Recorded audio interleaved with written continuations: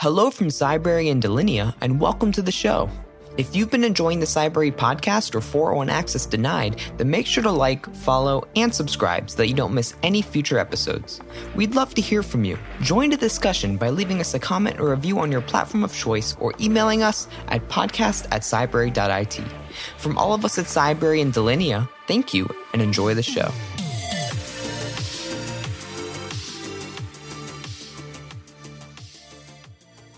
Hello, everyone. Welcome back to another episode of the 401 Access Denied podcast. So really excited to be here. I'm your host for the episode, Joseph Carson, and I'm joined again with Chloe, my new co-host of the shows. So Chloe, do you want to give us an introduction, who you are, and also who the guest will be? Hi, everyone. My name is Chloe Mistagi, and I'm the Chief Impact Officer over at Cybrary. And today we have Chris Kubecka. Chris, why don't you tell the world a little bit about yourself? Well, I wear a couple of different hats. I run my own incident management company for nation-state attacks only with government reference. And also I am currently the Distinguished Chair of the Middle East Institute's Cybersecurity and Emerging Technology program, as well as being an ethical hacker. Fantastic. One of the things I think me and Chloe's been watching this year, which has been fascinating, just watching your journey and experience. I think we were kind of chatting on social media quite often as we were going through that. It was quite shocking. And, the episodes this year and the events, starting from January right through to even now has been shocking the world. And what's been happening in Ukraine has just been devastating. It's been sometimes even hard to watch and difficult to watch in the reality of what's happening. And I think the audience would really like to kind of see your journey, what's been happening. Can you start? What were you doing in Ukraine to begin with, and kind of give us a bit of a background of how you got there? Because I know we've done a lot of kind of work before, and just curious, kind of how your travels started there. Oh, definitely. I was asked if I would stage in the capital city in case there were any nuclear cyber attacks. Part of my background is dealing with nuclear cyber incidents. So I've done 6 kind of big ones in the past. And I thought, well, haven't been to Ukraine before. Sure thing, right? So I ended up taking the very last Air France flight into the capital city and got there on the 20th.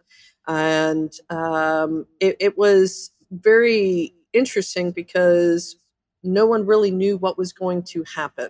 There had been troop buildups along some of the borders, and there was a lot of fake news going around, a lot of propaganda, misinformation, disinformation, malinformation, as well as is what Western media telling us going to actually happen, or is this, just a lot of fluff? Because unfortunately, the way that you get news stories, clicks and reads is to make them as sensationalized as possible. That happens everywhere. So the next day, around the time that I got notice that Air France was cutting off all flights during a very late lunch dinner, I also was notified that there were attacks against the water infrastructure in Luhansk that they were starting to attribute to cyber attacks, and it affected all of the water infrastructure at once. Which nobody believed. It was just a breakdown of the mechanics of the facilities. And also around that time, ATM machines, again, in the capital city stopped working. By Tuesday, the next day, there were problems with currency exchange. And also there started to get disruptions with the DIA app, which is the ID app that Ukraine has, where it has your ID, your tax information, your car registration, your vaccination status, and your business information as well if you own a business. By Wednesday, things were starting to heat up. I just happened to be in the hotel, the Intercontinental in Kyiv, where all the journalists were at. So there were a lot of conversations going around. Some of the major media decided to leave, which is understandable. And then there were plans put into motion.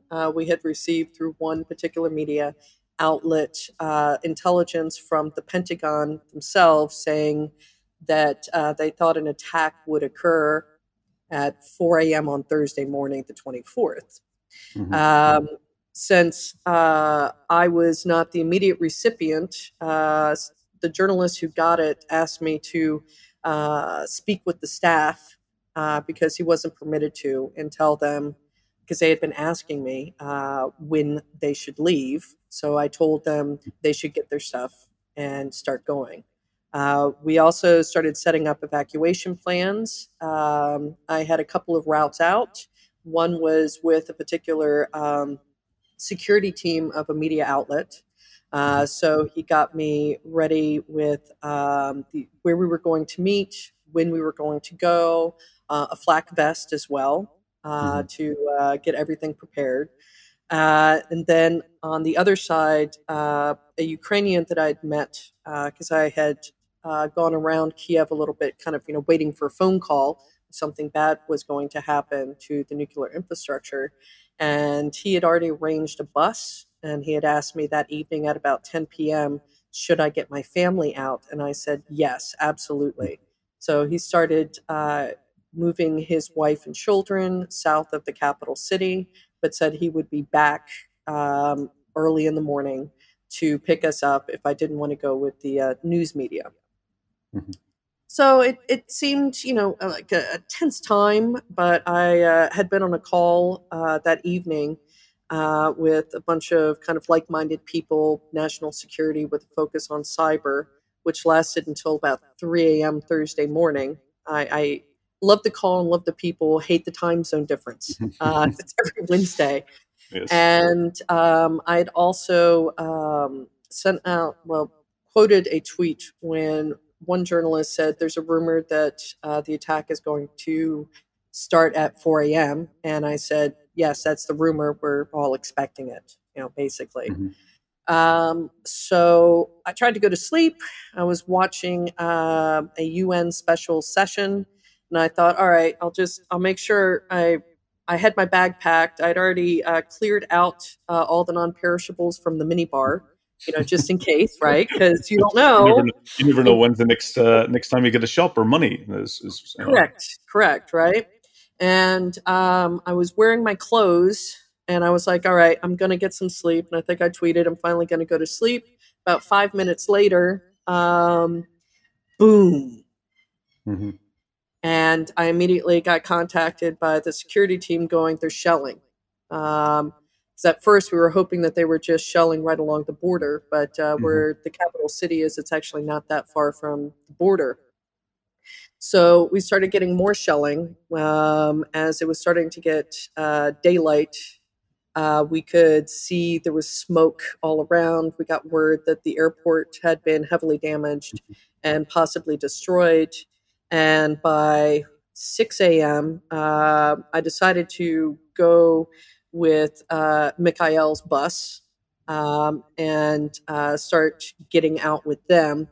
And we were trying to figure out, okay, how many other people need to get out? There was one person with the bus that also had been registering Americans and basically people from the US or Canada, Australia, New Zealand. So Five Eyes, if you don't know what Five Eyes are, it's those particular countries. And I had my bag packed. I left half my stuff behind because, when you're going to evacuate from a war zone, you kind of want to do it lightweight. So I had my one bag and my mini bag, my mini bar stuff, right, all ready to go, and flak vest ready to go. And we headed down to it was a Hilton. And when we got there, I was looking at this building like, this is one of the tallest buildings in the capital city. Why are we picking up people here? But okay, cool meeting place. And there was a lot of panic on the streets. People started walking with luggage, trying to get out. You could see that the traffic was getting very bad. And we had a group of Americans that were so panicked. They had brought 8 large suitcases. Again, when you're evacuating, it's best not to, because those suitcases take up room from people who can actually get in It takes away space from people who actually need to get moving. Right. Yes. So we ended up having the Sprinter van, which could fit, I think, 26 people, and then a car to follow. And we made the decision, because they had asked, well, which way should we go? And I go, well, we can't go north. We can't go east. The traffic is terrible to the west. Let's go south. And the two Americans that had all the luggage, they panicked so bad that they then were just in tears, started removing the luggage. And then I realized why. We started seeing paratroopers in the sky coming, which is not a good sign. And of course, this whole time you could hear shelling. And then we got warned about a tank column on its way to the capital city, which luckily, I believe it was a young man with a drone that warned the Ukrainian army, and they were able to take out that tank column before it got to the capital city. So, thank goodness for other people. So we were almost on our way out, and there was this guy that walked up to us in English. He's like, "Can you help us? We came here for business, and when we contacted the people who hired us, they were like, new phone, who's this?" With no evacuation plan for him. So we're like, well, we got this luggage off, and the two Americans, left with all this luggage. We have room, just get on. And it was 8 Romanians who were there for journalistic purposes. So they ended up getting on. And we ended up, luckily, Mikhail, he had been a tour operator throughout Ukraine, so he knew a lot of the back roads. And we started heading through the back roads, trying to avoid the traffic. We almost got stuck in a farmer field. That was not good at all. And then finally we got through the field, had to backtrack a bit, and then got to the city where he had put his wife and 2 children in, which was just south of Kyiv. Again, heading through the back roads, trying to avoid the highway because, people don't particularly like to get bombed. So going the back roads, and you get into the quality of the roads can be pretty bad, if I remember. And also then you also have not as many fuel stations as well. Did that cause any problems of, quality of the roads and also, probably shortage of fuel? Oh, absolutely. They had started restricting fuel. At that point, it was to 20 liters, which I think is that 4 gallons? Something like that? Something like that. Those two. And, here we had the 2 vehicles. So whenever we could, we tried to make sure that we had enough gasoline because also it was cold. We ended up having 26 people total between the 2 vehicles. So you need to keep the heat on. We had kids. They didn't quite understand what was going on, but their parents told them that they were going on a camping trip, an adventure. So figured that was best, right? And we decided to use some of my friends. I contacted a buddy of mine. He goes by Dutch Osint guy, and he's in the Netherlands. And I go, hey, I don't know how much longer internet's going to stay up because it was already getting affected. So can you help us get a safe route to avoid bad areas by tracking my GPS on my phone? And he goes, yep, definitely. So we started to do that. And then the next bigger, not big city, but bigger than a village, we were actually going to turn into to take a break because the kids were going buck wild. And right before we were going to head into that city, he goes, don't go to that city. Bombing is imminent. So I told the bus in front of us, because I was in the car behind, and Mikhail made a very sharp right turn and started hauling ass. Again, it was a back road. So we were hitting probably about 100 or over 100 kilometers an hour. And within seconds of turning, we all heard the bombs start to be dropped. So luckily we avoided that. And we ended up going through several villages. We noticed propaganda pamphlets were dropped on the road. And also we found that the Wagner group had already had people in south and central to Kyiv. and they were trying to set up checkpoints and tried to stop us. And we decided to press on the gas as hard as possible to blow past them, because that would have been a bad thing. And for the audience, it's for the Wagner Group itself is basically the mercenary paid military and intelligence part of Russia. So it's a very kind of common thing that they use from a privatization perspective. Yeah, they are not people you want to stop and chat with. Let's put it that way, right? We ended up catching up to the truck that was actually dropping the propaganda pamphlets, which I snapped a photo of. I should have tweeted that out. And we ended up driving probably well over 20 hours that day. So tired, in fact, that one of the last checkpoints we went through, Ukrainian checkpoints, Mikhail was so tired he actually bumped into one of the barricades. Luckily, there wasn't enough damage to keep us from driving. And he picked a spot that was about an hour and a half driving distance from Syria, Romania, where there was no real town. It was a resort, not usually open that time of the year. Because we're talking about still late January, so it's February. February, yeah. So it's kind of cold and not touristy season. So no.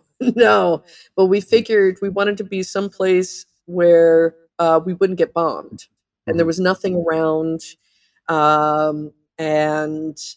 So we figured, all right, we'll sleep a few hours and then start heading towards the border. So that's what we did. And we had heard that there were long lines at the border, but we didn't know that those long lines were more like days of lines because we were so absolutely tired. Mikhail, myself, and Brian were all taking shifts driving the two vehicles and then trying to get sleep. And I also found out, I hope this doesn't offend anyone, I'm kind of glad I'm not a parent. Boy, hats off to parents, because I swear to goodness gracious, anytime I tried to sleep, those kids were awake. Wow. Yeah. Woo. Sounds familiar. Yeah. So we entered the very long line.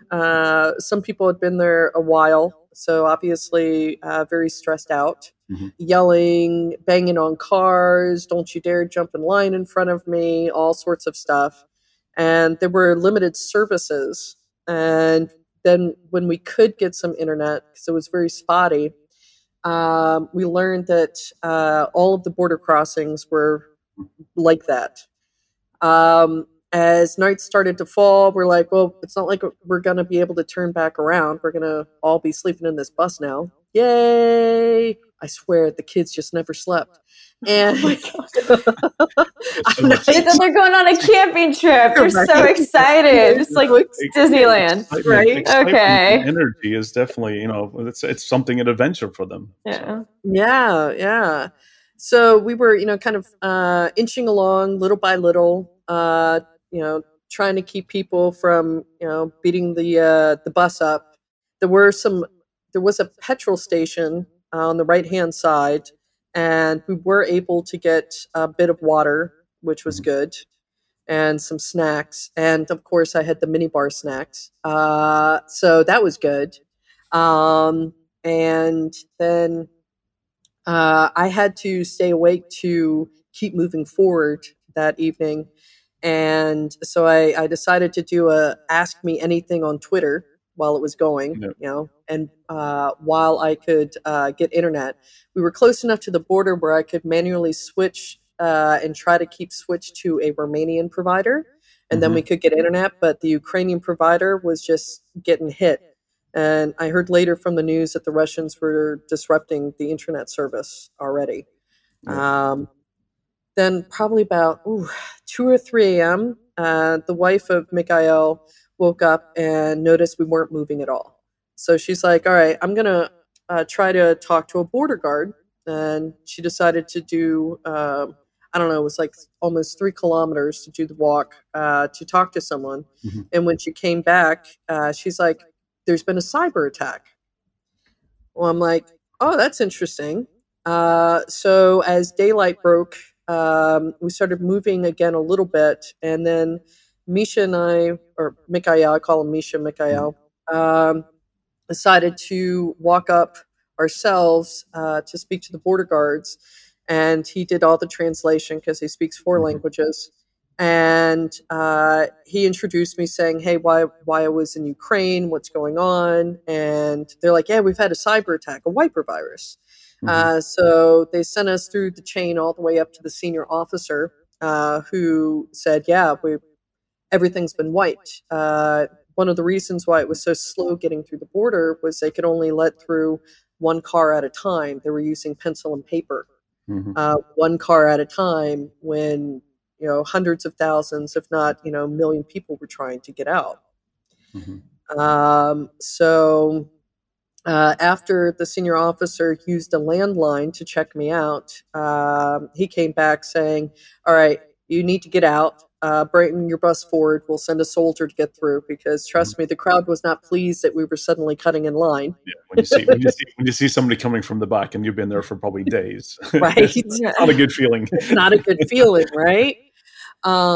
So we got to the front. I was also told, there was various lists that were supposedly going around. I'm not sure if it ended up being true or not, but that there were people that the Russians wanted to kill in Ukraine, and I have a tendency to make fun of Putin. So perhaps it was not very safe for me to be in Ukraine at that moment. So we were able to get out. Luckily, because at first I seriously thought we might have to bribe some people as well. So I always have a little bit of gold on me, something I learned from the military to buy your freedom. So getting together, any cash that we might have, whatever, with, a busload of people and jewelry, and trying to figure out, all right, if we have to bribe our way out to actually get out, this is what we're going to do. Luckily, they let us all out. No bribery needed. And they also let out Mikhail, which at the time they were not letting basically any men get out. Yeah, there's conscription. So basically everyone was basically conscribed to an army that was below 65 or something, or I can't remember which age. Yeah, and there was another complication, well, several. If you had the time to grab your exemption letter, that was nice, but of course people were fleeing, but the digital records of exemptions was also wiped. So basically anybody that felt like they were also in the medical field, male or female, could not get out. And with that, there were some ID databases that were wiped, including some that involved children. So if you didn't have a hard copy and proof that your child was absolutely yours, they weren't going to let you out with a child that you couldn't prove was yours either. Some documentation, because I mean, when people's fleeing, it's not like you're going to go and start looking through your drawers for all of the paperwork and stuff. And time is essential. And I've heard lots of stories where documentation has been left behind, and trying to prove is very difficult at that point. Don't you just hate it when a podcast episode leaves at a cliffhanger? Well, unfortunately, that's what's happening here. Make sure to tune in the next 2 weeks for the continued journey of Chris Kubecka escaping from Ukraine. Learn how your team can get a free trial of Cybrary for Business by going to www.cybrary.it/business. This podcast is also brought to you by Delinea. Thycotic and Centrify are now Delinea, the leader in privileged access management. To learn more, visit delinea.com.